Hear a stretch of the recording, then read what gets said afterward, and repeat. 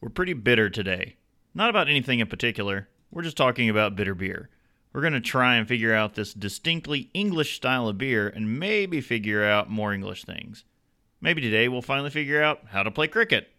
Probably not, but still, come in and have a drink.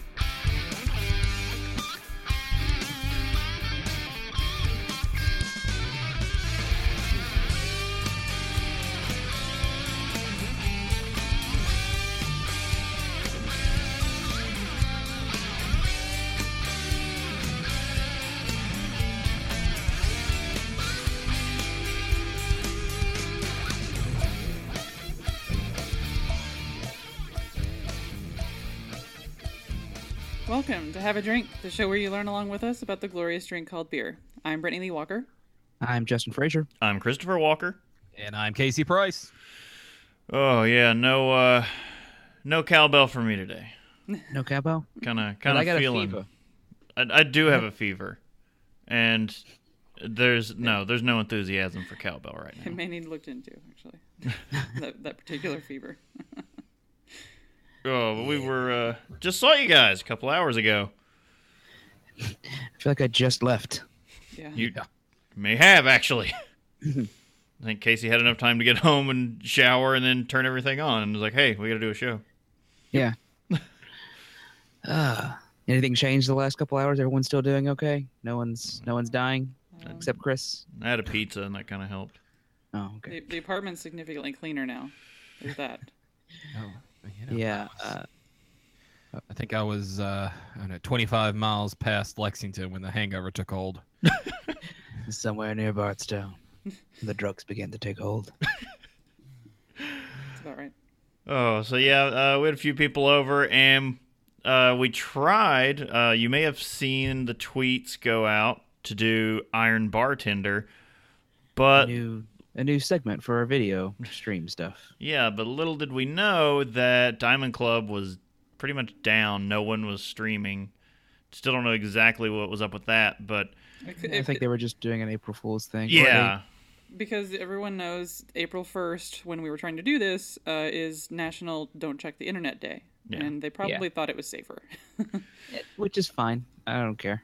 So we still did it, and for everyone that was here to watch it live, because we were going to test it out, something we might try at Nerdtacular. And I think it was a huge success. It was fun. It was a lot of fun. Had a lot of fun. We got to be creative. It's neat when they give you 10 minutes to create a drink recipe, a cocktail recipe from scratch. Yes. Yes. Especially when you have They no like idea hit- what you're doing. Well, no, because they drop it down. And you're like, okay. 'Cause we Especially had- the secret ingredient when Yes. it's hibiscus. Hibiscus Yeah. flower. Yeah, flower. It's like whole flowers. And it was like, took a minute to try to figure out what would work with that, and we all went kind of a different route. Oh, I think so, yeah. No, I think we all went distinct different routes. Like I went much more like a tropical rum drink thing. Got a Mine- little too sugary. I'll agree with the judges who was like, no, it's too sweet. Mine still was a tropical, but had way more going on, I think. Which may have been to my detriment. As I did not win. The fact that we went ahead and said no carbonation or very little carbonation, if any at all, that really made everything lean toward either the sweet or the boozy side, one way or the other, because it was kind of hard to regulate without any sort of mixer that was carbonated. That said, if I had used some, if I had a mixer, I probably would have tossed like I had some carbonated things in there. I would have tossed like a splash of Sprite or something instead of simple syrup. Right. Right. That would have. Yeah, that was probably all I would have done. Which we different had. with mine. We had, but when I thought about it afterwards, I was like, you know what, that would have been a better choice. But I worked with what I had during the time. Hindsight's 2020. Yeah. That's like everyone was like, "Oh, you could have done this different with your drink," and it's like, "Yeah, I could have, but whatever." But you don't think about that in 10 minutes. In the 10 minutes, I didn't think about it. Chris has, I think, the most creative. Yes. Yeah. Had the best name. The dead beta. And then again, it's like this morning, it's like, I could have actually managed to get the flour floating in the middle so it looked like a live beta, but instead it was laying on the bottom and looked like a dead fish. It kind of made it better. In case you're wondering, Casey, I believe, was the winner, right? Yes. Yeah. Yes, Casey was the winner. Casey was the winner, and then Chris was second, actually. Mm-hmm. So. Yeah, Chris's gin. Very simple one. Gin and sour apple pucker. Yeah. That was pretty much it. With the hibiscus flower. Yeah. With the hibiscus flower floating in there. A little bit of ice. Yeah. There was. Yeah, I went with the on sort of the same sweet end, because you've got hibiscus is sort of a sweet and tart flavor. You've got, of course, the hibiscus flavor itself, but it's got like a tanginess to it. The actual flower does, and this was in sweet syrup. So you had that really deep, rich, sweet syrup, and so I mixed that with, I think, two different types of rum, a spiced rum and a white rum, and then let that sit for a little bit while I worked on garnish and all that good stuff, and then came back to that and added a little bit of lime juice, some tuaca, which is a vanilla and orange liqueur, and then added just, I think, a couple squeezes of orange in there as well, orange slices, and give it a little bit of orange juice, fresh orange juice flavor. Serve it over ice. That's your winning recipe. It was delicious. You also make sure you need to rim your glasses with. Yeah, so we were allowed Casey's was one the fanciest, one sleeper ingredient, that secret of your own, and so I chose to go with Warhead's candy, a powdered, kind of like a lick and dip sticks, but a sour lick and dip stick. You could use pixie sticks or something like that to rim it with as well. Yeah. So that was pretty fun. Yes. Plus, we also had a fair amount of beer to drink throughout the night. Yeah, it was coming so quick that there was going to be no checking in to any of the beers. And then the next day, it's just like, yeah, everyone's like, I have no clue what I drank. Like, just, so it's just a blackout on Untapped, even though we had like 30, 40 beers. There were some like that stand out. Like I got to try some of the stuff you'd been getting from Listerman's, their rapper. The hip hop series of IPAs. Sweet. That was nice. Mm-hmm. Yeah, especially the Brewer's Delight. Oh yeah, that is by far one of my favorites out of that series right now. But they were all those were pretty good. Plus, anything else that kind of stood out about some of those? That Flanders that we tried. Oh yeah, Three Floyds. Red Dead Sour from Three Floyds, the Skeleton Witch beer. Which I don't know if Bob got to actually try that. Now that I think about it. This doesn't sound familiar to me. You were outside at the time. Oh yeah. But it was, I'd been holding on to it for a while, no particular reason, just waiting for an event. And then everyone was like, go get a beer. You pick. And I opened it and saw, and I was like, we're taking that. It's like, I've been waiting forever. Now's my chance. It was yeah, good. and then there's also the what was that? There's the Shamrock Shake, yes. Shamrock Shake. That was the barrel aged with coffee added, which was delightful. And then we never actually dug to the back of the fridge and got the regular ones out. Yeah. Found them in there today when we were cleaning it out.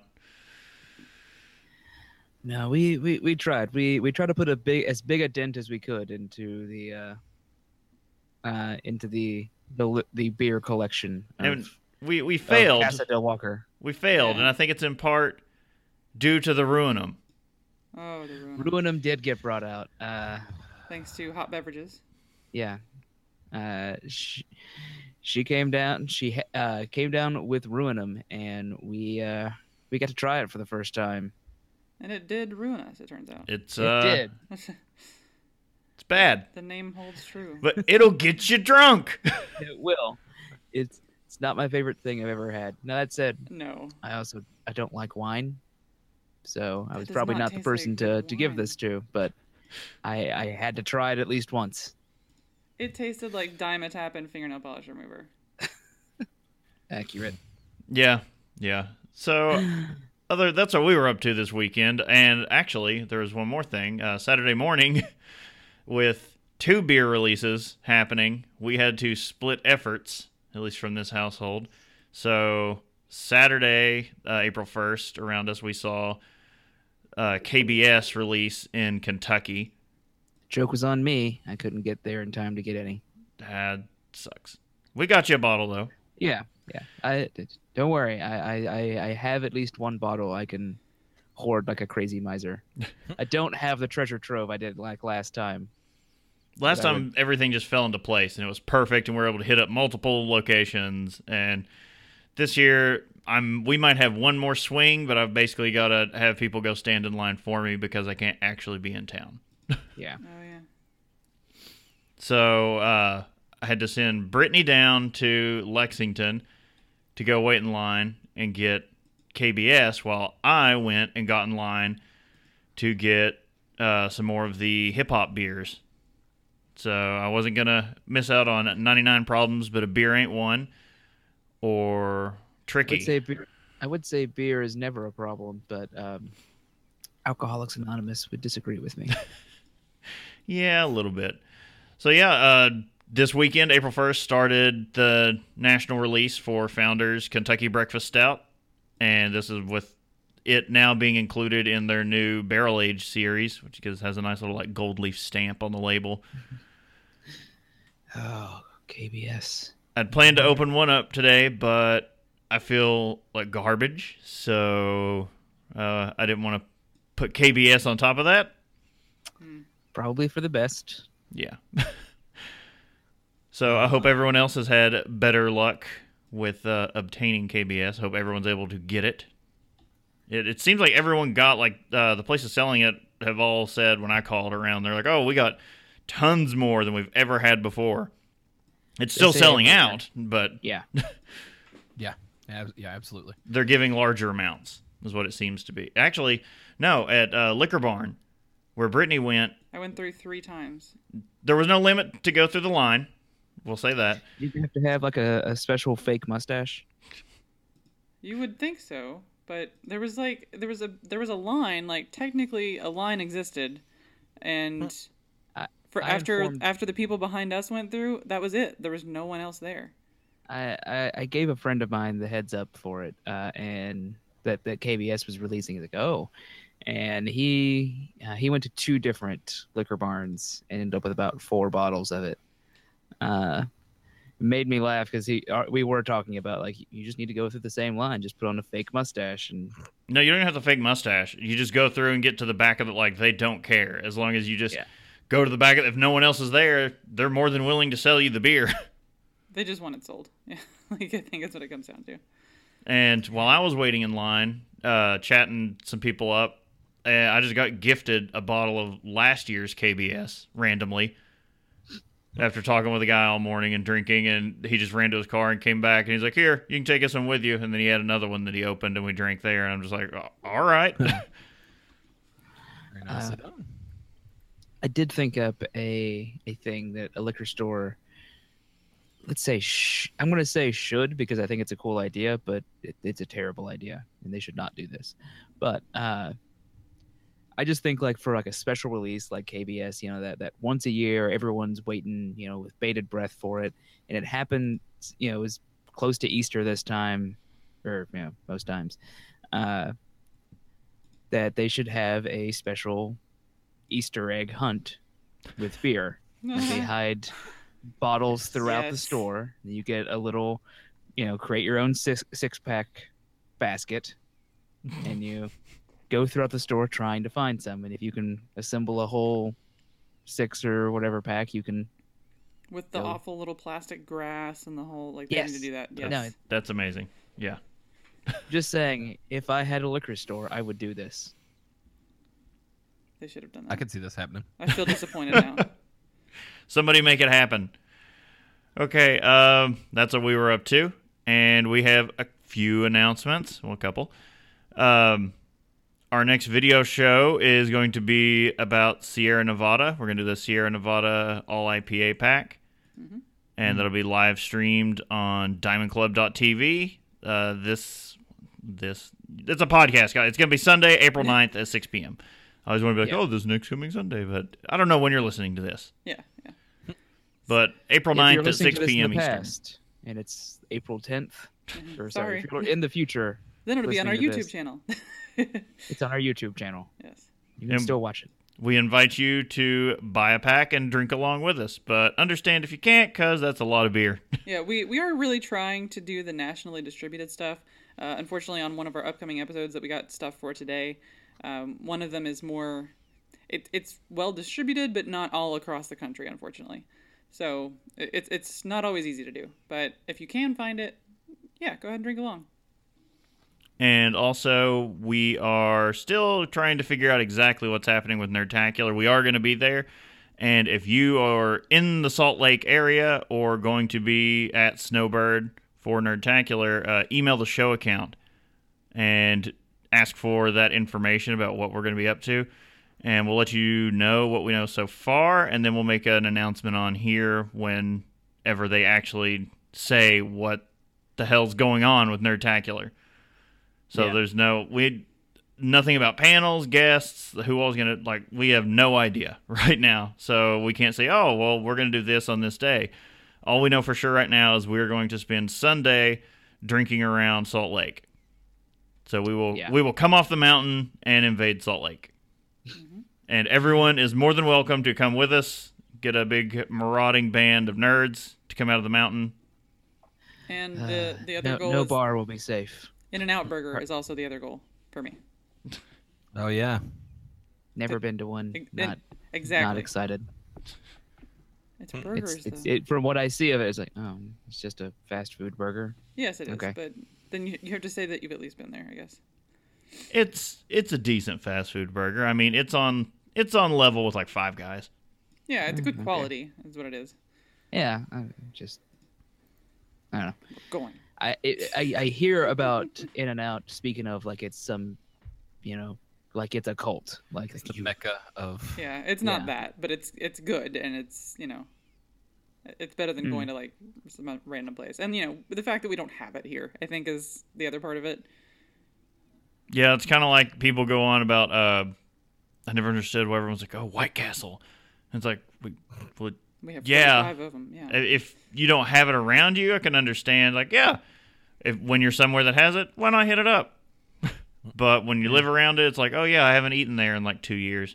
It's I was just thinking the same thing recently. I was like, when was the last time I went to the... It's still open, right?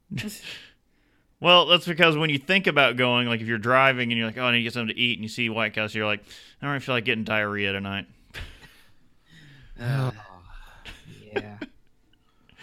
All right, and I think we've moved a few formatting things for the show around, so we are going to go ahead and start doing feedback at the beginning of the show, and we have some.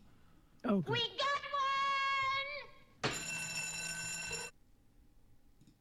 Yes, we did not decide who's reading this. You can go ahead.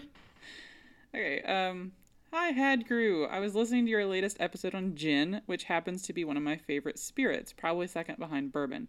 For those interested in trying it, I found that Bombay or Bombay Sapphire is on the mild side and less aromatic, making it more approachable for those who aren't sure about gin. Tanqueray is on the more aromatic side, which tends to put off the gin non-fans. And as for ethanol, it's not all agricultural. There is petroleum-based, non-agricultural versions, but agriculturally derived ethanol is more common, even when used as a gasoline additive. Really enjoying the variety of show topics. Keep up the great work. Brian from Denver. Hey, Brian. Yeah, it was great to hear from you. Can't wait to see you at Nerdtacular as well. He's hit us up and let us know he's going to be there. Mm-hmm. Yeah, and I'm just looking at the email that I was like, Bombay Sapphire or Bombay and Tanqueray are basically the two names of gin. If you're when in doubt, you can order one of them. Right. Everywhere will have them. I always remember the Tanqueray commercials for some reason. Yeah. When was that ad campaign? It's been a while. It's been a minute, but for some reason they always stand out to me. Let's say it was like 5 or so years ago. Yeah, or more maybe. Something like that. All right, well, we're wasting time. Let's go ahead, get into some news. Okay. I waste what I want when I want. Oscar Blues has introduced a resealable crowler to the entire U.S. Woohoo! Yay. Hooray! The crowler, a 32-ounce or 25-ounce can filled with fresh craft beer from the draft source. Available in breweries and beer venues across the country, crowler cans allow beer fans to take draft beer to go. Until recently, crowler, like their smaller counterpart cans, had to be enjoyed fully when they were opened. The resealable crowler can is simple to open and reclose with just a quarter turn. It also has an easy-to-pour opening. Thanks to a development from Dayton Systems Group, breweries in all 50 states can now serve... Wait. Do all states allow crowlers? I don't believe... Well... I don't think they do. Whether or not they are they are physically able to, whether or not they are legally allowed. Yeah. Okay, yeah. Because Georgia just changed the law. Like, it just happened. And I know there are other states that you can't do it in. I don't know about, like, Utah.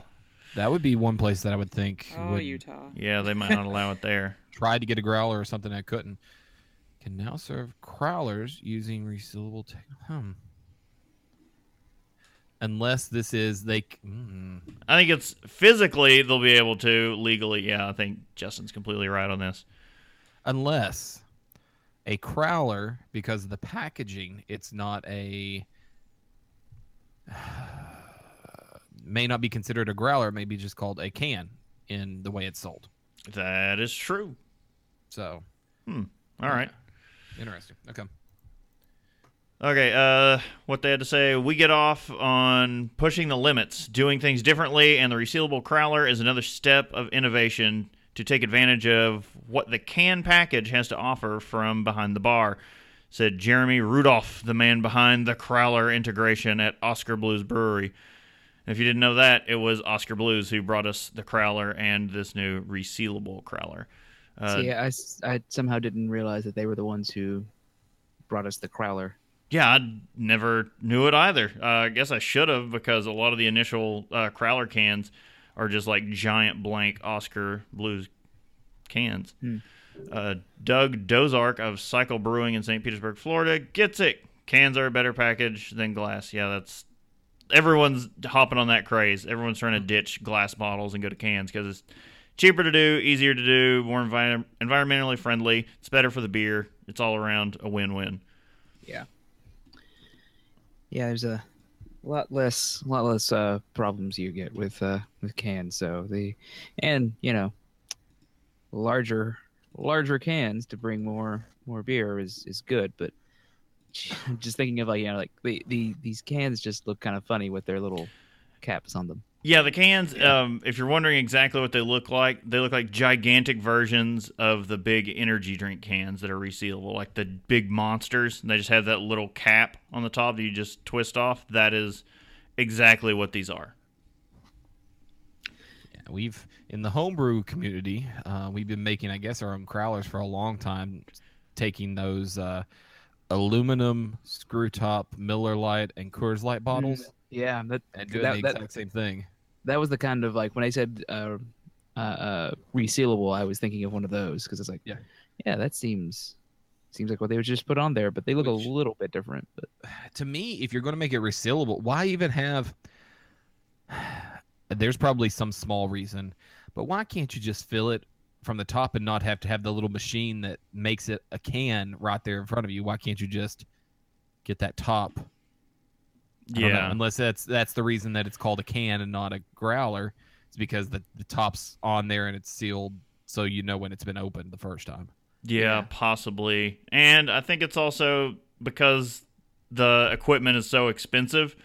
They add that down here near the end. The All-American Crowler machine preset for resealable canning is sold for $4,150, while retrofit kits are available for the original machines. So the new machines to do these, yeah, it's another $4,000. Jeez. So I wouldn't expect many places to be adopting this right away, especially since crowlers in general have just caught on. You may see places that don't have a crowler machine yet get this, but I doubt anywhere that already has one is going to fork over for just a newer, fancier one. I know I like the show of getting a crowler filled. Just when it gets in there and they're spinning it around, like the foam comes shooting off the top while it's sealing.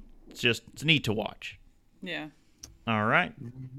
The nice little topic here from Brewers Association, talking about growth for small and independent brewers. So they put out a nice little infographic to really make this something easy to get through. You don't have to struggle through a giant article. They have just like a short write-up to go with it. But it's 2016 Small and Independent U.S. Craft Breweries, talking about growth in the beer category.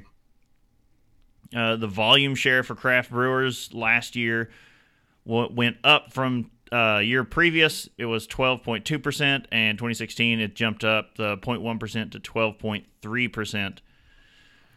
It doesn't seem like a huge jump, but it's still, forward direction. Oh yeah, they have the over years past. It's slowed. It looks like these last 3 years, but I mean, from 2011 it was only 5.7. So, I mean, it's more than doubled. Yeah, looking at the past years, you can see the significant difference on a lot of these. Mm-hmm. And where it really counts, craft retail dollar value growth, $23.5 billion. 10% growth over 2015. So that's big numbers. Craft dollar share is 21.9%. That's total U.S. beer market retail dollar value at $107.6 billion. Yeah. 2016, what was that? I was just going to say the next one just showing the craft beer volume growth. Oh, yeah, 6%, which is awesome as well. Yeah, no. Yeah, I no. want to say no on that end. Really?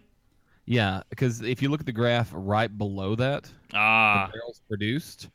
So look at the growth between 2014 and 2015. You've got about a 30%, not 30%. You're somewhere around like the mid-teens, probably. I don't know the exact number on there, but you grew by, probably close to 10%, because that's two barrels, a little over 2.2 barrels, and the year before you had 22 million barrels. So if you grew by 2.2 million, then you grew about 10%. The next year, you grew a lot less. So that 6% number, you're 0.3 million over 24.3. Yeah. I mean, you can look at 1%, 1% growth, 1.2%, maybe, if you look at the barrels produced. I mean, it's not a huge growth factor compared to past years, but it's also, I mean, I guess if you try to stay positive about it, it's like, oh, well, at least they're not going down, and yeah, it is still growing. It's also not stagnating either. Right, and these are the numbers up to 2016. And we kind of made some predictions about a year ago that we would see a slowing of the craft beer industry, which you see that for sure. Right. And then this past year we made some predictions that we're going to definitely be seeing we're not definitely. I said we'll probably see a shrinkage on craft brew because we can't just maintain the growth that we've had. Yeah, we can't keep infinitely growing the way things have been. Just like those from 2009, talking about these like barrels produced, it's insanity to look at that, how much it's come up. Yeah, and you can't sustain that kind of growth. Like the market isn't going to go for it. Like we can't keep drinking that much. Well, I mean, I can try. In the past 4 years, you've grown by nearly 1,000 breweries per year over the past 4 years. And, they're showing here a 17% increase over 2015. You're up to 5,300 breweries, but you've only grown 1.5%. So you've grown 17% of the number of breweries, but only 1.5% in how many barrels they're producing. Right there, that's a big red flag that your breweries that are out there are not selling what they need to stay afloat, or if they are, they're not growing the way they need to. They do have down here towards the bottom of the chart the number of openings and closings. Yeah, I was looking at that too. Yeah, and you've got 826 openings and 97 closings. I mean, you are seeing a vast difference in those numbers, which is still good. But Yeah. I think the closings number is going to start going up every year now, because it's getting to like make or break point for a lot of these really small breweries. Like you have these micro brew pubs and things like that who are, like we've seen it around here locally. It's, I want to say started, but one brewery has closed up, and that wasn't even because of numbers or anything. It was just they were flat out like, it'd take an investment to really push this place and make it something better, and we want to double down onto liquor. Oh yeah, they went liquor side. Yeah, which I think they see the writing on the wall. Right. Mm-hmm. It's kind of like they're looking at it and saying, oh well, liquor's going to be the next thing, and we can't make what we do currently. We can't make what we do with beer that we could with liquor. Well, and I think when you're doing both, you may have to end up just choosing one too, because like they were trying to do both, and the company who owned both of those things, and whereas some of the other places are almost hitting the different beer styles and the aging and everything else even harder. They're even more focused on kind of the diversity of what they're producing. So I don't know. I don't know what's going to succeed here, I suppose. I do like the one about the jobs though at the bottom. I think that's pretty significant. The 5.7% increase in brewery-related jobs. So it's employing. The number increased from 2015 to 2016 by 5.7%. So that's pretty awesome. Yeah, for sure. On the number of jobs, you'll see everybody. I mean, you've got 100 brewers out there. 100 breweries. They each need to hire one brewer at least. You know what I mean? Mm-hmm. So if you increase by so many brewers or so many breweries, each one's going to have a brewer a piece. They're going to have a salesperson a piece at least. And so rather than doubling the size of one brewery and you still only have to have one job, if you got multiple breweries out there, they all have to duplicate some of the workforce. Right. So that's you'll have definitely have more jobs from that. I'm looking back at some numbers from the Brewers Association right now. And if you look at, so they separate theirs out between microbreweries and brew pubs. Right. If you look at microbreweries and brew pubs for the past 3 years, the number that have opened has shrunk steadily. A difference of about 30 less for each year, 30 less on the microbrewery side. But the number of closings has been increasing. So last year in the micro category, there were 38. And in the micro category, there were 52 this year. So you add that to the 44 that you get from brew pubs, and I guess that's the combination of the two numbers. But yeah, so I think we're seeing the plateau start. Right. And I think it's healthy for the brewing industry to do that, because otherwise you're going to get, we've already seen, you're going to get bad beer. And, yeah. And you're not going to see much innovation coming if it's just with so many places opening, and if everyone can just keep doing as many IPAs as they can, and everyone is just going to be happy with the IPAs forever. Well, we're seeing it again locally here. People are kind of getting sick of just regular West Coast IPAs, and that's, I guess, nationally we'll see hazy East Coast IPAs as a thing for a little bit, but everyone's going to have to diversify exactly, what identifies their brewery. So it can't just be like, oh, we're known for our IPAs. It's like, well, everyone has one now, and everyone has an awesome one. So you're going to have to come with, give us a saison, give us something. Yep. And that may be what saves the industry, is a brewing group doesn't say, oh yeah, we're your local microbrewery. We're going to produce IPAs and all these other breweries out there, and we're all going to try to do it the best of our ability. You may find that, okay, you get into what Alchemist is doing, and they do 2 or 3 beers, but they do them really well. Or you do what Belgian traditional monk brewers are doing, and they do 4 or 5 styles, or actually really just a few styles that are pretty much the same beer, just different, different sizes of it, a lower ABV, different breweries there, but it may be best if you've got breweries that just do 2 or 3 beers, but they do them really well. And so here I am in the state of Kentucky, and we've got 15 breweries that distribute to the entire state, and it's our group of breweries that I buy from all of them. And just said, instead of just saying, oh yeah, I go to my local watering hole 8 miles from the house, and that's their only beer that I drink. Yeah. Although I do want to, part of me is just now thinking, like, what if there's a place like, no, we just do IPAs. You go across the street, talk to our friends. We just do stouts. that would start getting weird, but kind of good to a point. I mean, if you think about it that way, it costs a lot more for a brew pub to try to brew multiple types of beer, and then if they were to say, okay, we're going to do 2 or 3 types that share the same yeast strain, so we only have to worry about one yeast, that share the same grain types, so we can buy them in bulk instead of having to buy them in 50-pound bags. We can save on costs on that end, and we can get really good at making that one type of beer. Yeah, and you're seeing a lot of places, this is why you'll get a brewery that does sours, and pretty much only sours or wild yeasts because of contamination issues.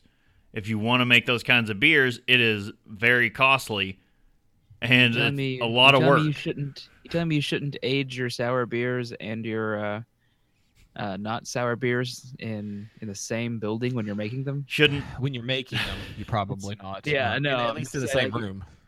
You telling me you shouldn't be like making some sort of sister themed sour beers and Russian Imperial? I mean, yeah. In the same place that you have big Imperial bourbon barrel stouts aging? Possibly. I think Goose may have come across that issue.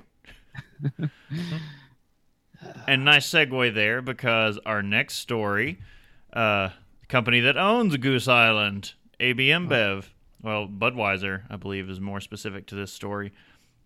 Budweiser is trying to solve global warming, or this is how Budweiser is trying to solve global warming, is the title of Wabu? Guabu Wabu? I don't like the title for the article, but the story goes as this. Hot weather may make you thirst for a cold one, but the world's biggest brewer wants to do its part to keep the planet from getting any warmer. Anheuser-Busch InBev, really? All right. Will source 100% of its electricity from what we looked at I can't remember which episode it was, but we looked at the chart on the website, so you can go to haveadrinkshow.com and look at the chart, but it shows that that listing out of where all the breweries came from and how they got their names.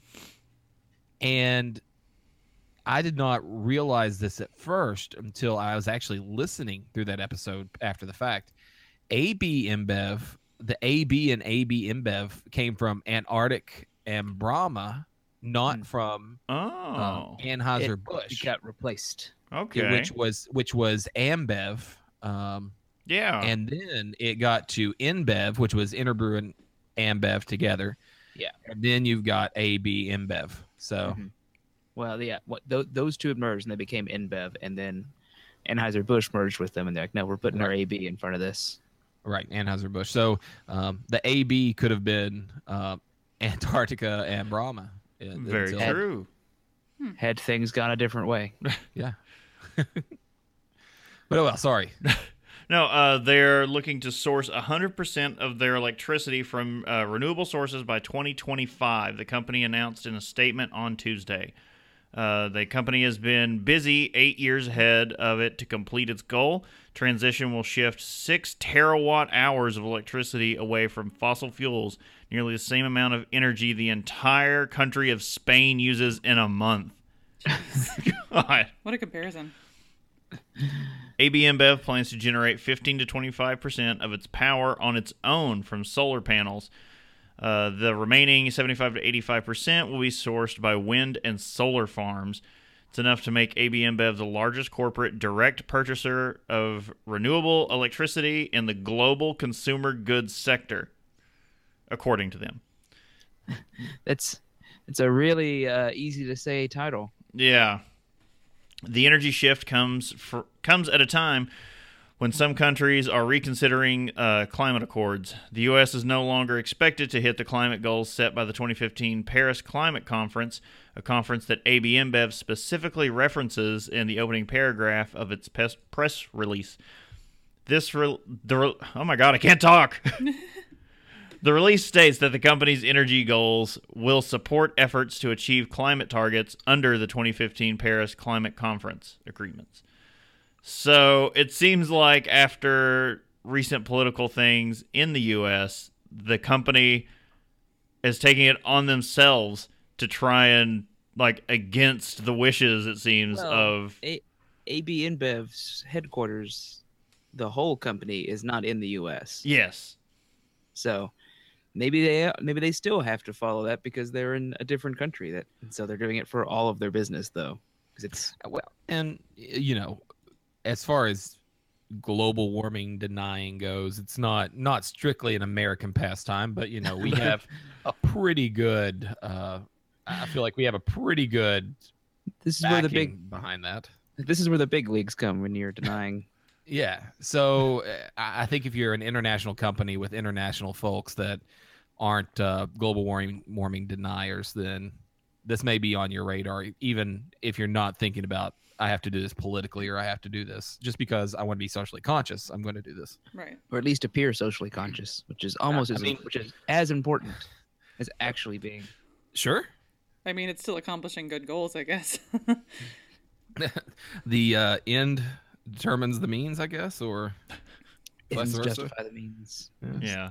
Even if it's just a hey, look how good we are situation, it's still good on them, Yeah, right? Spain gets free power for a month is what I got out of this. No, I don't think that. No, I don't think that's how that works at all. It could also be almost a PR stunt, and they're on the side, we start producing a quarter of our own power, and that's very cost effective for us. Mm-hmm. And then it looks really good for stories like this, and suddenly you start looking at the company a lot different. Yeah, they seem a lot less evil empire. Yeah, well, and no matter what, if all of those things are a factor, overall the story's winning. Yeah. The rest of the article just starts talking about global warming and climate change, and that's not our topic. Yeah, I mean, just as one kind of final, I guess, closing to that closing statement there, the CEO Carlos Brito does say cutting back on fossil fuels is good for the environment and good for business. That means that he understands the price of fossil fuels is going to continue to increase while the price of solar or wind is decreasing. Yeah. Right. So and as such, he will be generating power for Spain. Right. Exactly. All right. Well, I think we finally ended up with some new badges on Untapped. Get riggedy wrecked, son! Oh man, real quick, I did catch up and watch that whole Rick and Morty. Oh yeah. Is it still season up? premiere? No, they took it down. No. Yeah, but you can find it places. Right. It happened to fall off the back of a digital truck. It didn't stay there. I just watched it through someone else's window. The digital box fell off of a truck and is laying on the side of the road open. If you just happen to be walking by, you can look down and see what's in the box. What's in the box? But yeah, no, it's so good. I missed Rick and Morty. All right.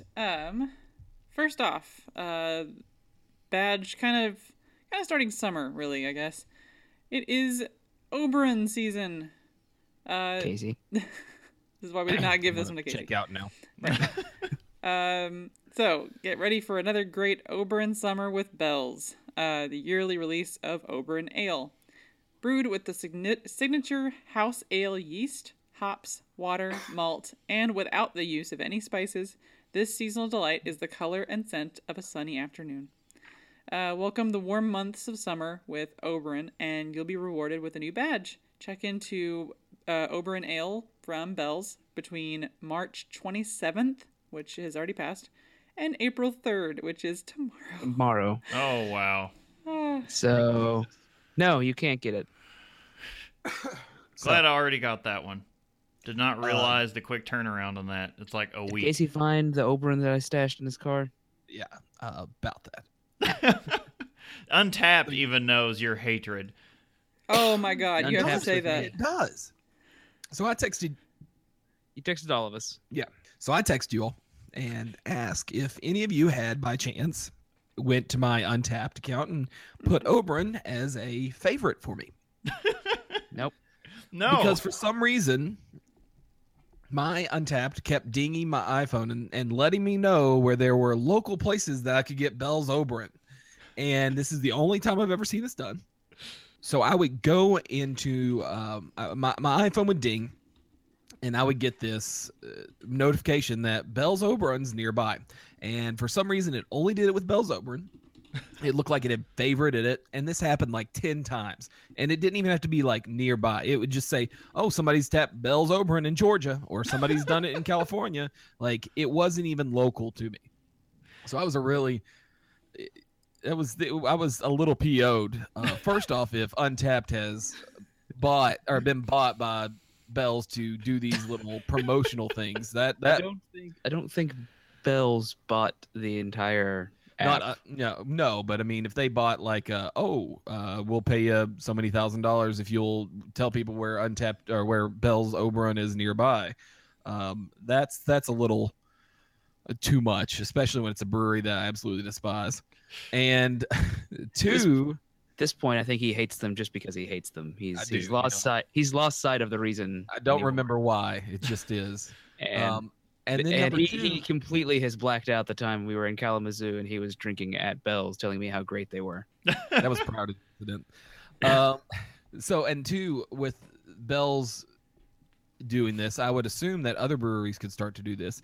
And I really don't want Budweiser dinging on my phone and saying, hey, the latest Bud Lights just tapped next door if you want to go grab one. See, I'm not getting any of that. I never got a single notification from I didn't get anything. I saw like the show Twitter account, since we follow so many breweries and bottle shops and things like that. They're like, it's Oberon Day, come and get it. Like, there was a 24-hour period when the Twitter account just exploded about Oberon, and then after that it was gone. Yeah, this was about like, I don't know, a week, less than a week, maybe 5 days, where every day I would get like 2 or 3 messages saying, hey, Bell's Oberon's nearby. And, it wasn't, and I didn't care in the first place. But the fact that it was Bell's was the one that really twisted my nips. So, Okay, rant over. Yeah, so you can't get this badge. Hope you had good luck getting it. Moving on to the next one. You can become a Voodoo Ranger. There's a new ranger taking up watch at New Belgium this year, bursting with tropical aromas, juicy fruit flavors. New Belgium's new Voodoo Ranger IPA, featuring Mosaic and Amarillo hops, giving a perfectly bitter yet refreshing sublime finish. Partway through there, I just kept going more and more into movie announcer voice. Yeah. And I couldn't. I got started. I was like, we're going for it. I was debating on what you were going to do because you were also doing the Power Rangers theme song before that. Yeah. Go Voodoo Ranger. I would have until I started reading the entry. I was like, this just sounds like a movie intro almost. Yeah, that's true. Starring Mosaic and Amarillo hops. Check into the latest edition of New Belgium's year-round lineup, and you can unlock a brand new badge. Check into one New Belgium Voodoo Ranger IPA between March 16th, so a little ways back, and April 16th. This one actually gives you time. You have a little bit of time still. So yeah, when they started this badge, it was the date they give. We had a Voodoo Ranger around then. I think it was just after. February 27th was when the episode went up for our video episode, and it's a Voodoo Ranger IPA. I'm trying to figure out which flavor it is. Right, because there's a few now. Yeah. It was from the Spring Folly It's pack. just the IPA, because there's the 8-hop, and then there's the Imperial, and then just the IPA. And the badge is just for the IPA. I'm just looking to see if that was because that Voodoo Ranger IPA is in that variety pack. I'm just wondering if we actually already had it. Oh yeah, I know. I went and got another one just to get the badge, but it also had. We bought a single of each of them when we found them because I had to try them all, and it was. I like it. It's really good. It's a great beer, great IPA. It was I just thought this was weird because March 16th, it was almost a week after that they finally announced and posted about the badge. Yeah. And I don't think the badge was live for that previous time, so they're giving that date. And I'm like, I don't think it was actually up then, but whatever. But I mean, it's worth it. Yeah, so I'm double checking. It is the one that's in the Folly Pack. So I mean, if you guys haven't gotten to check that out, we did the video episode tasting through this 2017 Spring New Belgium Folly Pack, and which is the one with the signature, was it cherry almond ale? And that Voodoo Ranger IPA is in there. So if you wanted to grab that pack, we did recommend that pack highly to go ahead and grab that because everything in there was good.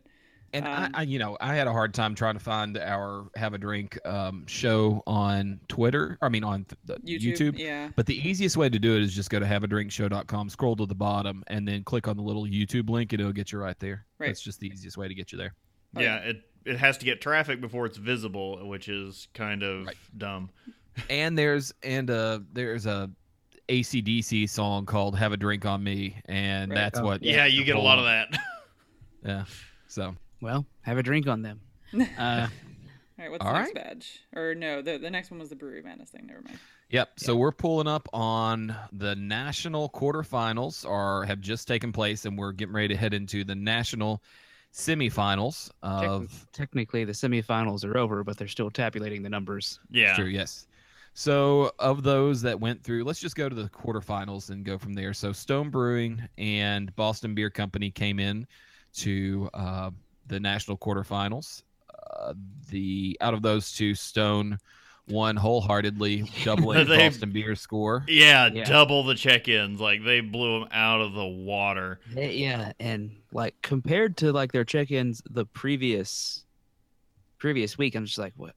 Or previous couple of days, it's like, what happened? Stone saw a huge influx. Like, I'm wondering what the F is going on. But then again, that's also the time when we got we did our episode on the Stone pack as well. So and that pack just became available. Those check-ins ourselves. Yes, that was just us. But no, they went from the previous round. Stone was at 3,400 some check-ins to over 8,000. Well, yeah. So how long ago? Like that was just now came out, right? Like that Stone, that particular IPA pack. It's the new one. It's been on shelves less than a month. Yeah. So here's what I'm gonna say. This is what happened. It may or may not be the case, but this round 3 and then the quarterfinals are happening 2 days and then 2 days. And so the first 2 days are a Thursday and Friday. The second is a Saturday and Sunday. But if they cut it off that the Friday ends at midnight, then you have everything after 12 o'clock midnight on to 12 o'clock midnight for the Sunday. And so that's like prime drinking time. So even Boston Beer Company went from 2,100 to 4,400. Yeah, you're right. There's a similar jump for a lot of people. Yeah. On down, the group that will be going against Stone Brewing, or is going against Stone Brewing, is the winner out of Founders and Ballast Point, and Founders won that one. Yeah, go ahead and guess what's aided that. Yeah, we got a big week there. Let's see, where is the Founders? Let me see if I can find the Founders number. So Founders went from 2,300 to 5,200, which is a little bit more than a doubling, like you see with the others. So there's probably a KBS release there somewhere. Right. Actually, yeah, April 1st KBS release. So yep. I'm looking through some of this just to see, who got into the quarterfinals, and so like you've got like, we were right, Guinness held on for a while, just barely though. Yeah, I'm okay with that. Yeah, they skated through on St. Patrick's Day for a while. St. Patrick's Day period, yeah. Yeah, and then there's them in New Belgium. As New Belgium. Yeah, Lagunitas. the other matchups that were going on, you had New Belgium Guinness and Sierra Nevada and Lagunitas. And that was tight. Did we didn't have the Guinness numbers last time? No, did we didn't have the number. We had like that St. Patrick's Day numbers. Did we? Do we have round 2 complete? I think they were still finalizing because it was like 2 weeks ago. I think they were too, because I'm looking at the number right now, and I would have 30,000 Guinness check-ins. Yeah. That then goes to 2,000. And Goose Island gave Guinness a run for their money. The only reason Guinness had that many check-ins going into the next one is because people had Guinness left over in their fridge. Mm-hmm. Because Guinness did an 18-pack instead of a 12-pack. That is the that's the only reason. Because Goose Island went with, so they were 2,000 and Guinness, 2025 and Guinness was 2,083. So it was very close. Yeah, if you got to think about the last. So we did this like 2 weeks ago. That was St. Patrick's Day weekend. They didn't have all those numbers in yet. Yeah, that's they just showed that they had won, but they didn't have. Yeah, not the real. 30,000. That's insanity. I feel like if you add up all of the other check-ins in here right now, I don't know if you get, from round 2 and 3. I don't think you get. You come close to 30,000 just with everybody else. Yeah. Man, you ever wonder if like Guinness is like it's St. Patrick's Day? They're like, oh, thank God, we were running low, like we weren't pulling a profit yet, but it's St. Patrick's Day. We're gonna be just fine, boys. It's their Black Friday. Yeah, basically. Bell's got knocked out by. Oh no, did they? They got knocked out by Ballast Point. Yeah, Bell's got knocked out by Ballast Point. Which went up against Founders, and then Founders won wholeheartedly there. Then on the other side of the bracket, you've got Guinness and New Belgium that went through. New Belgium, thankfully, beat out Guinness.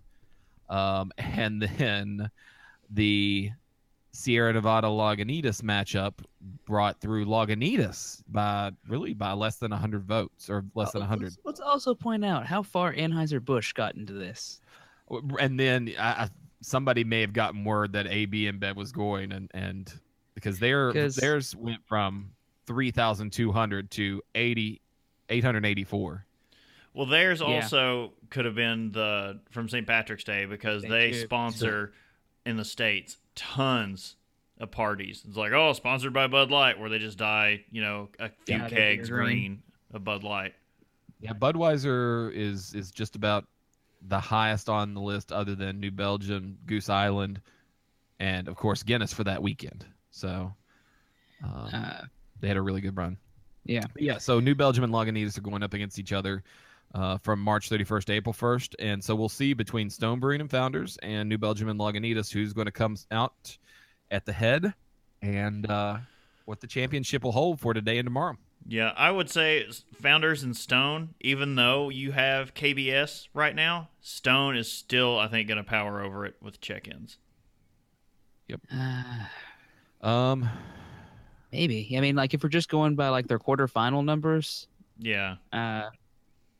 KBS, Stone has 8,000 check-ins, and Founders only has 5. Yeah, I don't think Founders will see the boost that, like, KBS won't give it the boost to get in. Of course, I could eat my words when we finally see these numbers. Yeah, I agree with you, though, Chris, on that one. I think Stone's going to come out number 1 at the end of this. Stone's going to have first place. Then we're going to have New Belgium probably second, followed by a toss-up between Founders and it'll be Founders and Lagunitas, I think. Yeah, that seems about right there. Although I'd love to see Founders push it all the way. Maybe I could be wrong, and this massive amount of KBS that's going to be hitting the market, and everyone's going to be checking in like crazy to it. Right. No, that's not how you enjoy KBS. You take your large collection, put it on your bed, and then sleep on it like a dragon hoarding its gold. Or you pack it up tight and put it in the closet. Either way. And don't drink it at all. So yeah, that's what the bracket's looking like. Still next year I want to remember and us actually do our own brackets. I think that would be kind of fun. Yeah. The only thing is, like, it's comical how much they beat them in that first round with some of those matchups. Oh, you yeah. know, like Stone versus Surly. Poor bastards never stood a chance. Yeah, there's some of these breweries Right. you're just like, even though they're so highly regarded, they're just not making that much. Yeah. Well, I mean, just if we had drank that Clown Shoes beer this past weekend, we could have made up 2% of the entire number of check-ins just with one bottle. Everybody taking a drink of it and then passing it around, and we could have made up 2% probably of their entire check-in amount from round one. So there's some really small breweries out there. Yeah, and I would like if you saw something, the Cigar City Festival, if that were to take place during this time, you would see Cigar City go a lot further into the brackets. Yeah. Mm-hmm. Especially that weekend. They would just probably explode almost into the hundreds of thousands of check-ins.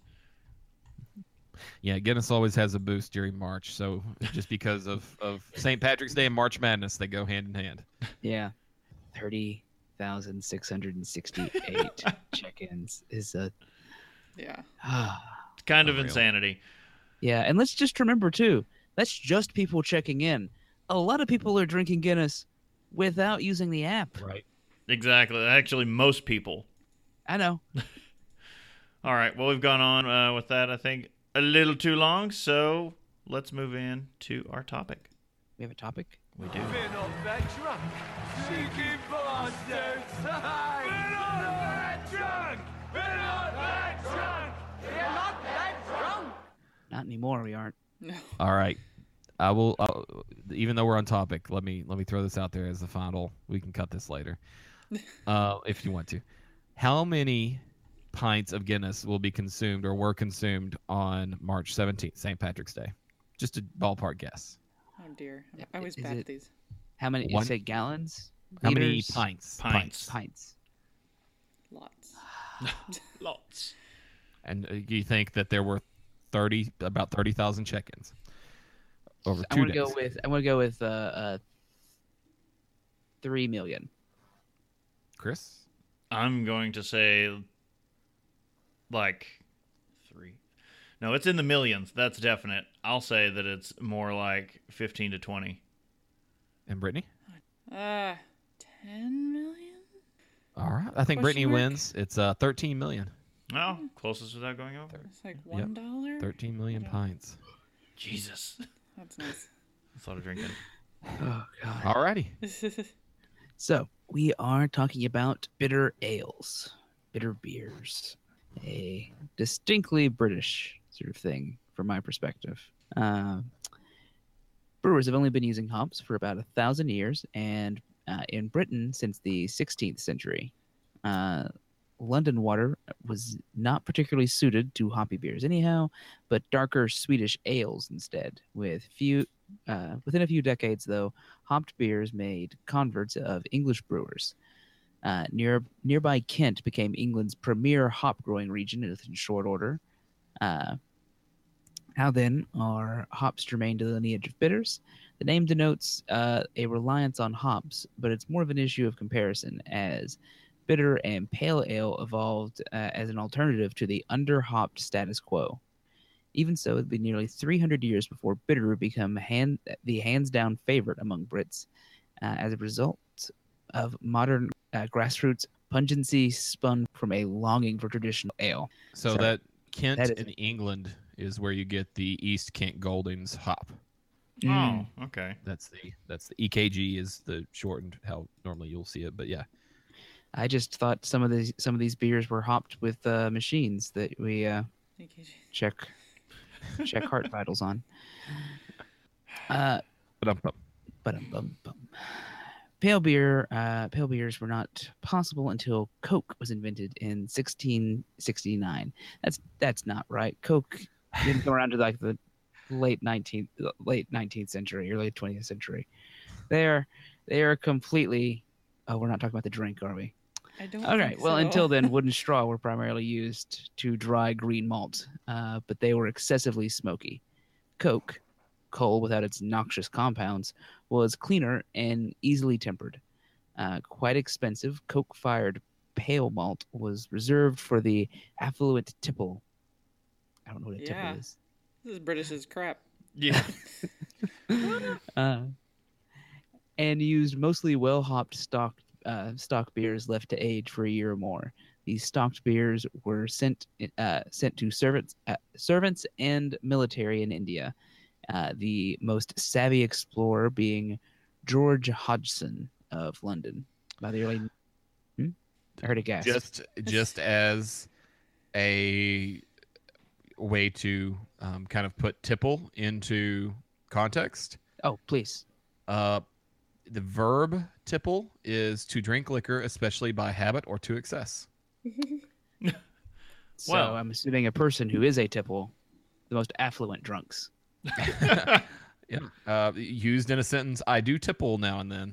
Nah. Indeed, that is a factual statement for all of us. Hey, we are learning more about English stuff now. There we go. Maybe you have to be tipple to understand cricket. Let's see. By the early 19th century, competing brewers of Burton upon Trent in the Midlands were getting busy making similar pale ales. Burton water was rich in calcium sulfate, and its effect on hoppy pale ales was astonishing. It gave a clean, fully hopped character and a light clear complexion, and served as yeast nutrient, ensuring swift, full attenuation. This broadened the sensory gulf between brown and pale ale, and made those of Burton superior to those of Greater London. Competition flourished, commercial railways were built, and the brewing efficiency of pale malts were shown to be cost-effective, adding more to its growing popularity. Brits, though, still overwhelmingly preferred mass-produced, financially connected, and publican-dominated dark brew porter. Slowly, however, pale beers gained ground on porter, a trend that would continue for another 150 years. The term bitter ale, sorry. The term bitter ale was created to distinguish them from lightly hopped mild ales, which were served relatively young, and the only alternative to porter and stouts in the mid-19th century. Bitter ale helped introduce the aromatizing, I guess would. Sure. Yeah. Really a word, but okay. Aromatizing of beer as portion of hops were added late into the boil, sometimes unknown to porter and stout. This attention to aromatic qualities may have inadvertently encouraged hop farmers of England to concentrate even more on this aspect of their blossoming industry. Brewers soon began making variations of bitters, and usually as a function of its strength. The India Pale Ale as the strongest and kept for long periods of time prior to serving, while bitter ale was lighter and served much less aged. By the end of the 19th century, many brewers were making assorted bitters and milds, with the IPA fading away. Even porter, the elephant in the room for over a century, had given way to mild, now the most popular pub ale. And that's just a travesty. The porters were just discarded in such a fashion. Indeed. I mean, I enjoy porters, but I see the mass number of people going, "Oh, I need something a little bit less." It's the dinner like beer soup. problem. Yeah. We know from our porter, or was it the porter episode? Yeah. I think there was a porter episode. Yeah. So we know from the porter and stout episode that porter was supposedly something that was really heavy at the time, so the porters could keep working and keep going throughout the day. Right. Mm-hmm. So you want something a little bit lighter, you want something that's more of a less filling ale, then this would be a good direction to go, I guess. Yeah. All right. So the style specifically that we're going to be talking about, the bitters, this is in the BJCP. So the Beer Joe's certification program. I blacked out on that. So that's the 2015. Obviously, they haven't updated that yet, but Well, they did update it, but I think everyone was kind of upset, right? Isn't that how it went, Casey? Like No, people... 2015. They update about every 4 years, 2 to 4 years. Just really like that year, but they're not updating it ever again. Right. Yeah. So that is on the website, and there's also some handy apps if you want to download that to have handy, just out and about. It's really interesting to look some of this stuff up like that. This is category 11, British bitters. So the family of British bitters grew out of English pale ales as a draft product in the late 1800s. The use of crystal malts in bitters became more widespread after World War I. Traditionally served very fresh under no pressure, gravity or hand pump only, at cellar temperatures. Most bottled or kegged versions of UK-produced bitters are often higher alcohol and more highly carbonated versions of cask products produced for export, and have a different character and balance than their draft counterparts in Britain, often being sweeter and less hoppy than the cask versions. These guidelines reflect the real ale, in quotes, version of the style, not the export formulations of commercial products. Several regional variations of bitters exist, ranging from darker, sweeter versions served with nearly no head to brighter, hoppier, pale versions with large foam stands and everything in between. We probably at some point need to get an episode about the Real Ale Coalition or Real Ale Brewing. Yeah. This sounds like really dangerous ground right now. It's a British movement, or English maybe, British for Just sure. saying maybe movements that start talking about the real version of something get awfully rally friendly, if you know what I'm saying. That do come in and try to encourage strongly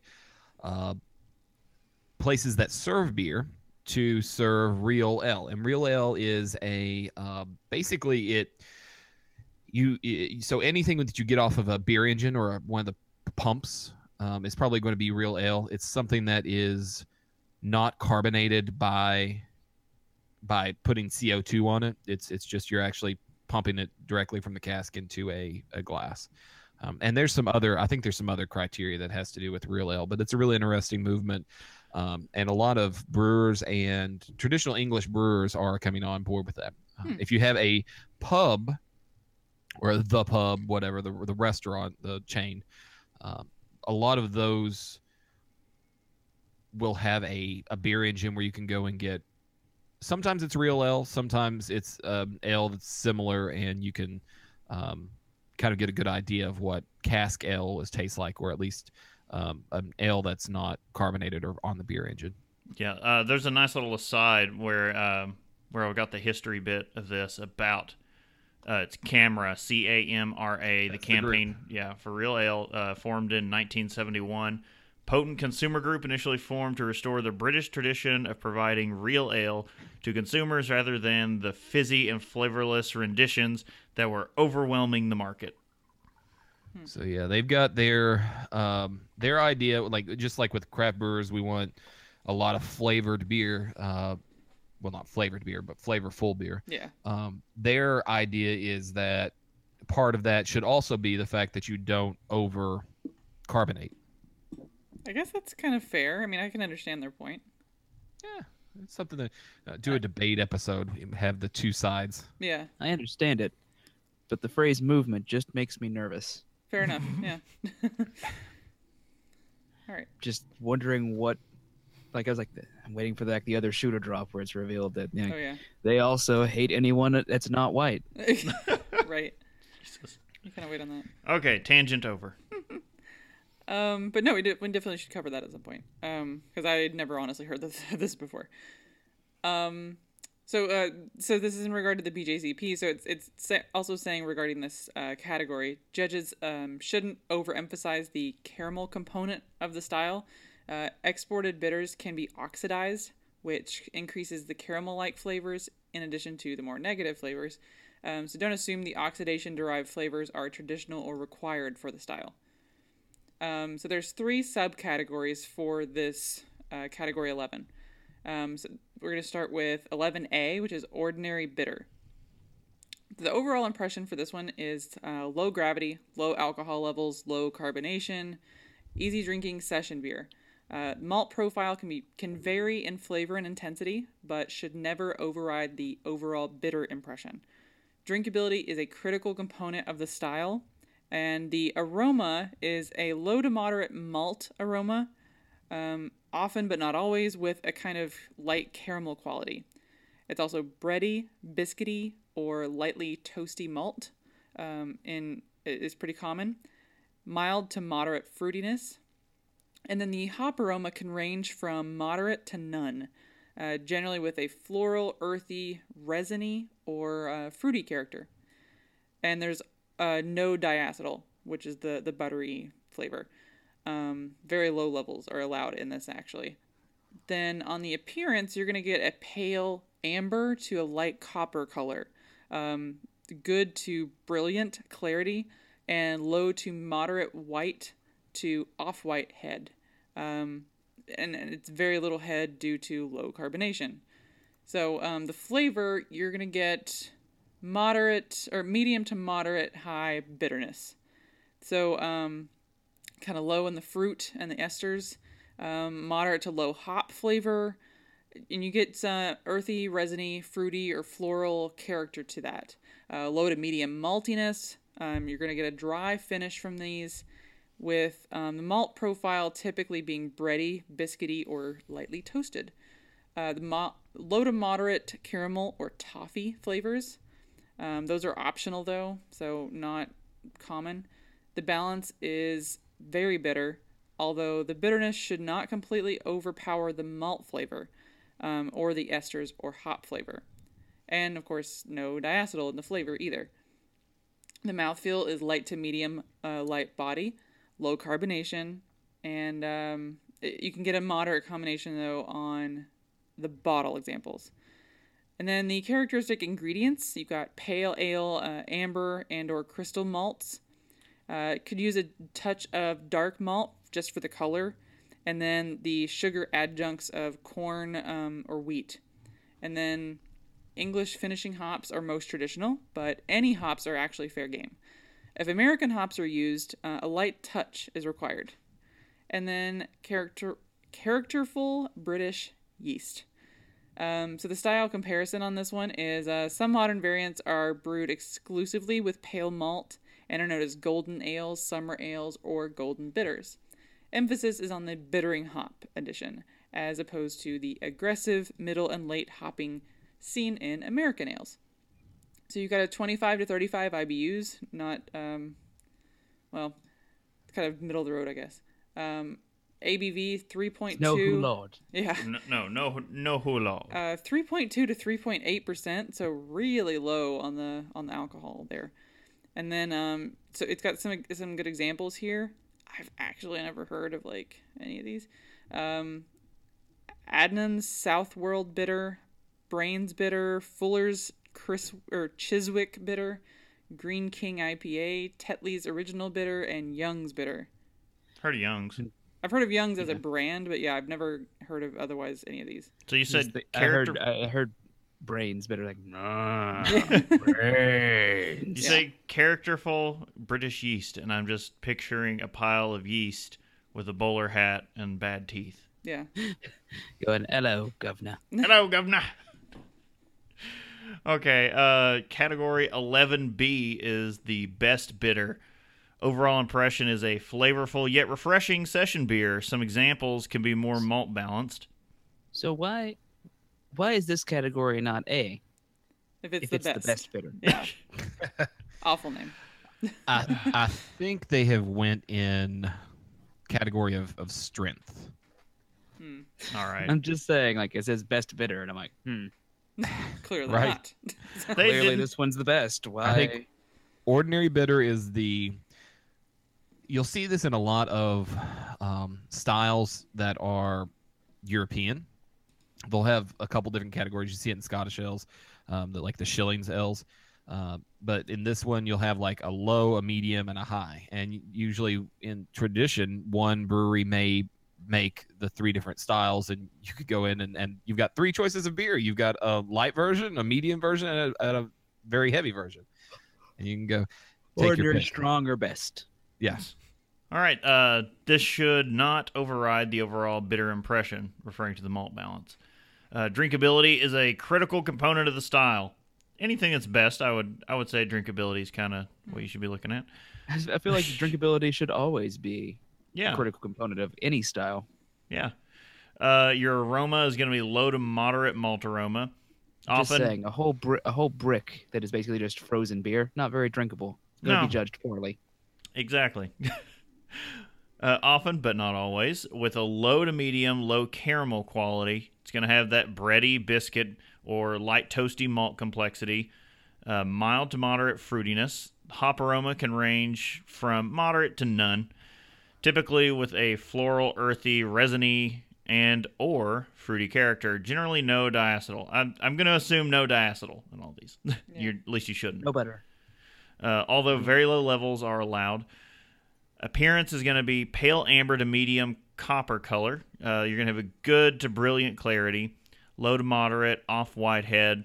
May have very little head due to the low carbonation. Now, flavor, medium to moderately high bitterness. Moderately low to moderately high fruity esters. Moderate to low hop flavor, typically with an earthy, resiny, fruity, and or floral character. That kind of runs the gamut there. I mean, when you're like, you should find anything that you could say comes from a hop. That's kind of... Well, there's some that are, earthy resin, so no spicy flavors are in there. And no, with resinous, you can get some resinous with the dankness. But yeah, no piney. That's another one. No pine. No citrus. Fruity and citrus are different, even though citrus is a fruit. Fruity and citrus are different. So yeah, those are the ones that aren't listed there. Pining fields. Low to medium maltiness with a dry finish.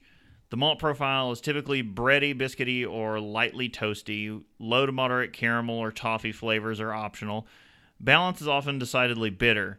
Duh. Although the bitterness should not completely overpower the malt flavor, esters, and hop flavor.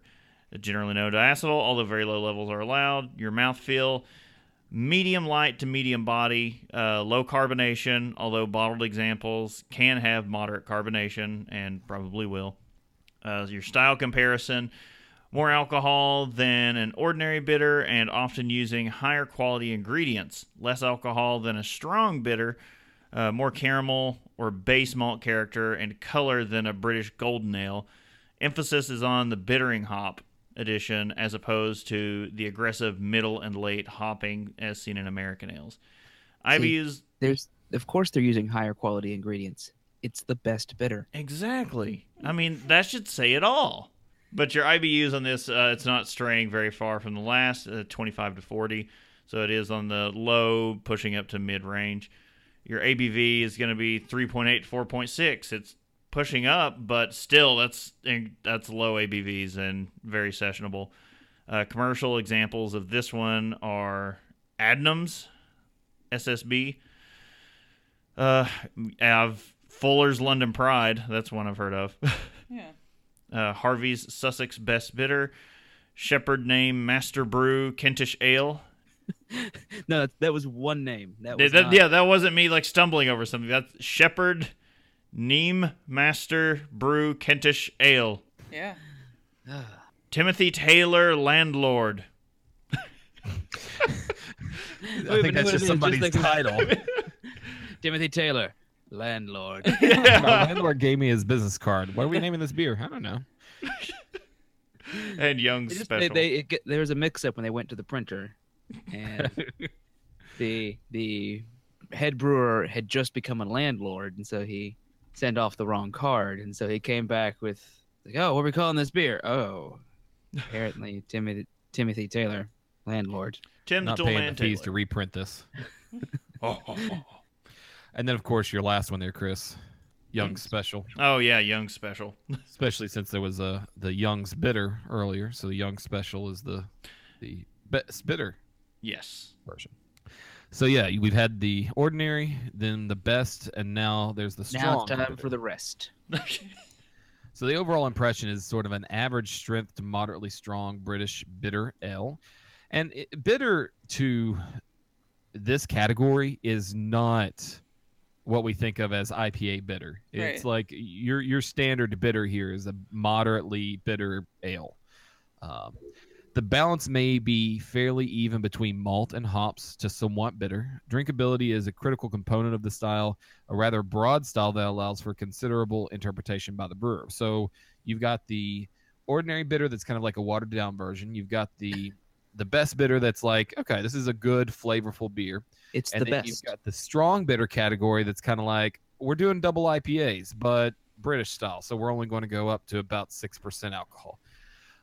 So aroma, you're going to have the very same types of hops as the other two.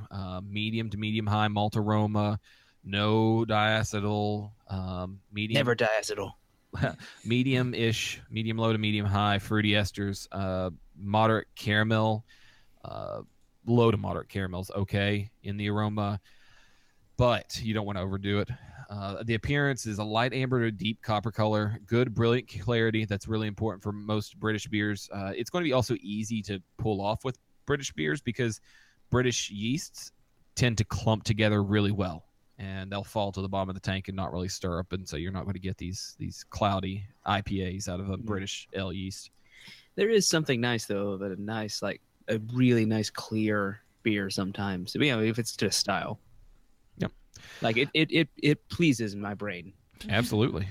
A low head is acceptable when carbonation is also low, but a low to moderate white to off-white head is probably what you're going to get. Flavor-wise, you're looking for a hot medium to medium high bitterness with supporting malt flavors that are evident. So you want it to kind of balance out the bitterness there. Again, you're going to see bready, biscuity, nutty, lightly toasted. Optionally, you can have low to moderate caramel flavor, toffee flavor. Don't go overboard on this. Low to moderate is really low to moderate. Just barely taste it. It's not. Oh no. We need to load this thing down. Yeah. Very same low means low. Low means low. Very same types of your fruity, resinous, earthy, floral hop characters. Hop bitterness and flavor should be noticeable, but shouldn't totally dominate the rest of the malt flavor. Moderately low to high fruity esters are okay. That will come from those fruity esters will come from the yeast, though, not necessarily from any of the hopping.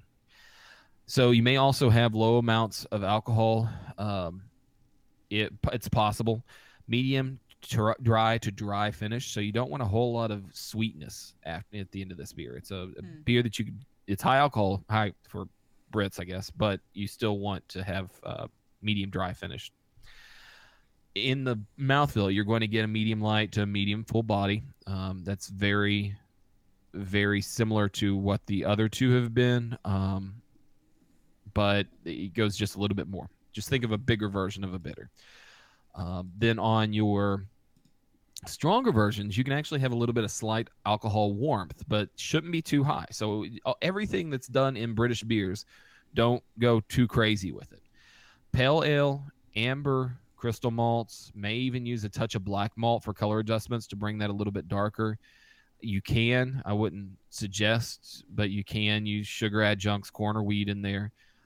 English finishing hops are most traditional, but any hops are fair game as long as you don't use a heavy amount of like American flavored hops. So don't use citrusy hops in there. Don't use piney resinous on the piney side hops. Characterful British yeast is good. Burnt versions use medium to high sulfate water, which can increase the perception of dryness, add minerality or sulfur aroma.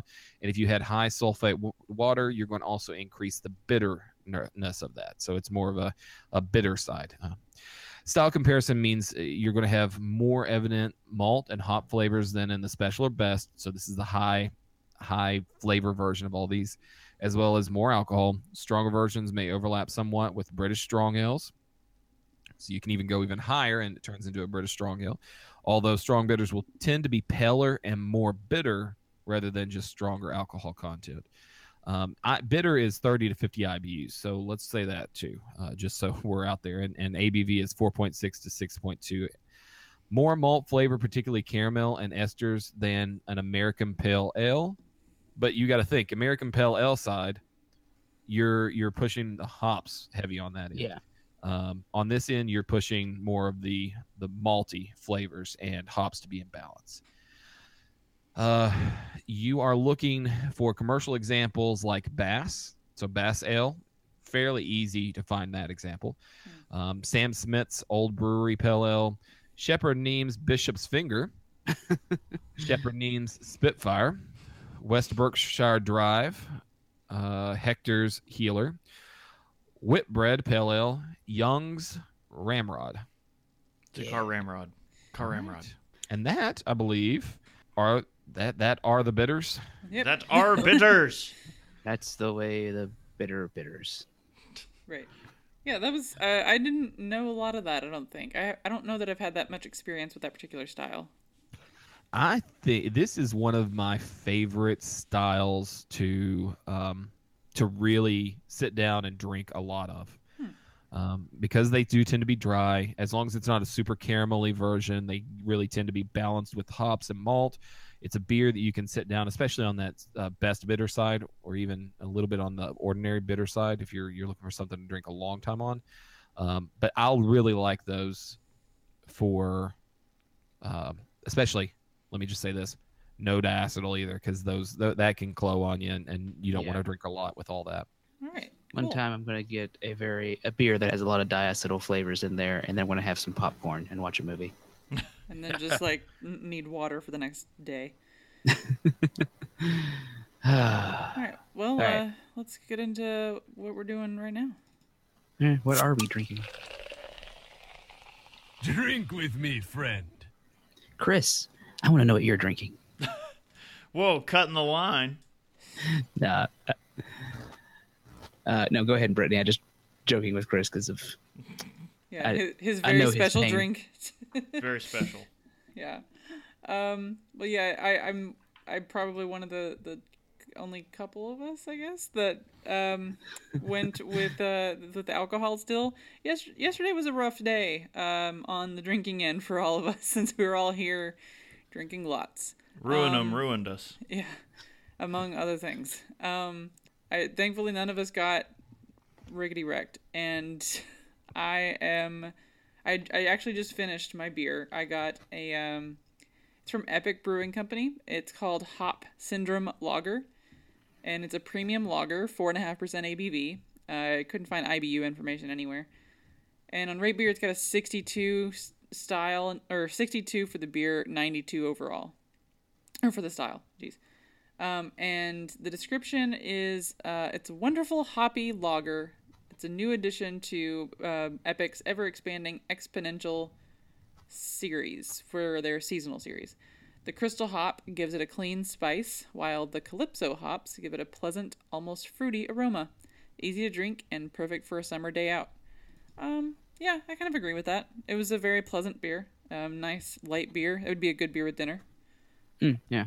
Yeah, it wasn't. It didn't seem super lagery to me, but it was refreshing.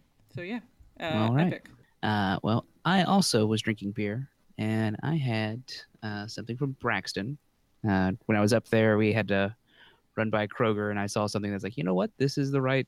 This will at least be pretty close to tomorrow's episode. Let's just pick up this whole pack. Yeah. Got a whole 6-pack of it. It's 1957 All-Star Ale. Yes, their beer for opening day. Well, actually, it was originally the beer for the All-Star game. Oh, right, yeah. A couple of years ago, and then I guess they've decided now they're going to rebrew it every year for opening day. It is a English style mild, coming in at about 4% ABV with 17 IBUs. Its rate beer score needs more ratings to actually have a score show up. Yeah, it's still pretty new because it was very limited the first time it came out. Yeah, but they have a description here on the can. It says 1957 is a one-of-a-kind beer utilizing specialty malts. This English-style mild features a unique nuttiness and a caramel-like sweetness that's intended to remind you of America's favorite ballpark snack. Faint hop presence to balance the light malt body to make this a great summertime take me out to the ball game beer. It is actually kind of caramelly, and I don't know. there may be a nuttiness that may be what I'm that may be what I'm tasting for some of it. There is something about it that I've been trying to pin down this whole time while I've been drinking it. Like there's just I keep trying to figure out what this flavor is, and I can't quite place it. But I have more of this beer, so I'll get to the bottom of this mystery. It's good. I love that beer. It is really good. It's very different. Yeah. No, it's very different different from what I don't even know what I was expecting when I was getting it. I was like, all right, let's take a look at it. And I was like, oh, it's a nice dark color. Its maltiness is pretty nice, but it's not too strong. So I don't know. But I do recommend it. If you can find it, get it. Which means if you're in Kentucky. Yeah, the greater Cincinnati area. Yeah, pretty much. All right, Chris. All right. Well, I had to dip back into the reserves here and pull something extra special out. No, I'm having a Gatorade.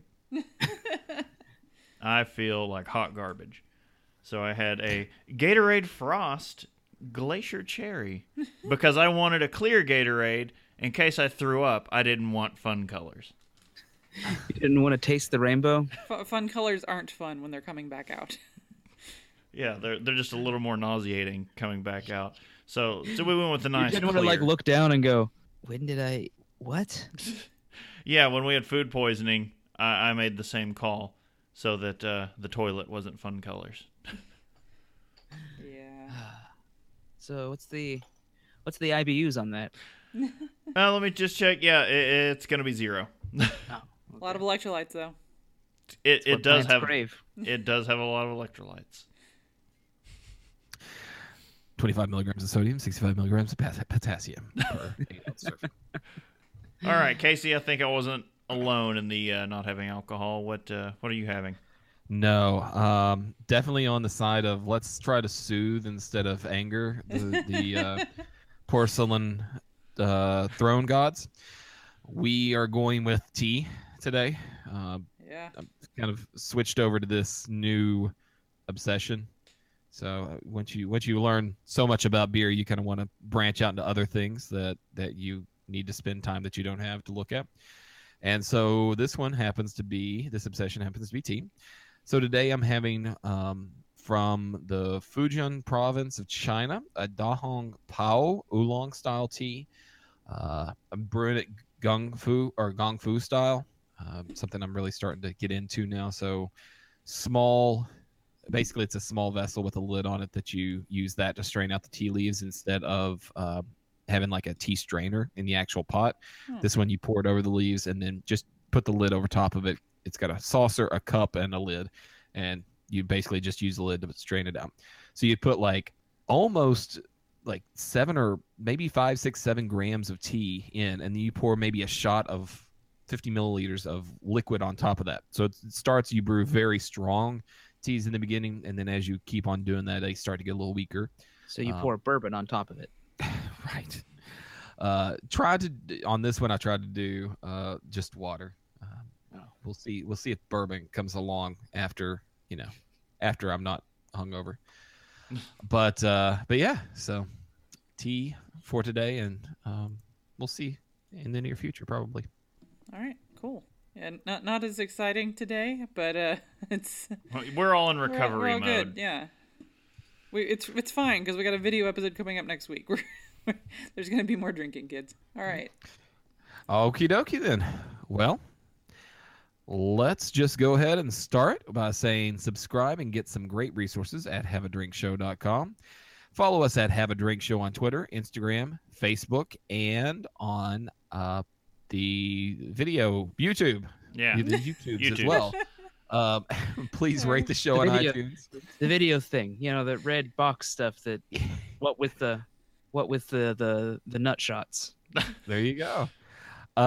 So when you do that, you can also go online and rate us on iTunes to help spread the word. Help spread the word. Yes, we need those. Them ratings. We need them. Be helpful. Let people know that we can, introduce all of your friends to us. We're not a secret. Yeah, visibility on there is determined by your ratings. So if you type in "have a drink," we are not. I don't even think we're in the first page of results. It's practically non-existent. Yeah, so people typing it in can't even hardly find it. But we just have to get more ratings, and then they'll be like, oh, this is a thing, and it'll start. When you actually type it in, it'll start showing up. Much like the iTunes reviews. Yeah. Right. Yes. So don't forget, you can tell us your favorite drink, ask a question, or just leave some general feedback. And you can use the email address feedback@haveadrinkshow.com. And you can also use the feedback page on the website. And that would be where. That's the address we're telling you if you're heading to Nerdtacular and you want to try to plan something. Yeah, get a hold of us there.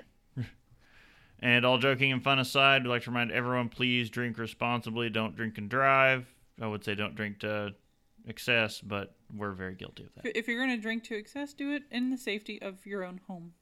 Or someone else's home that they'll let you sleep. Yes. Exactly. There. Well, let you stay there. They might not let you sleep.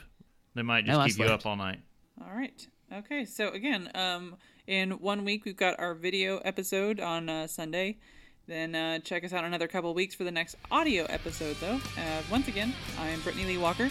I'm Justin Frazier. I'm Christopher Walker. And I'm Casey Price. See you next time. Bye, guys. Bye.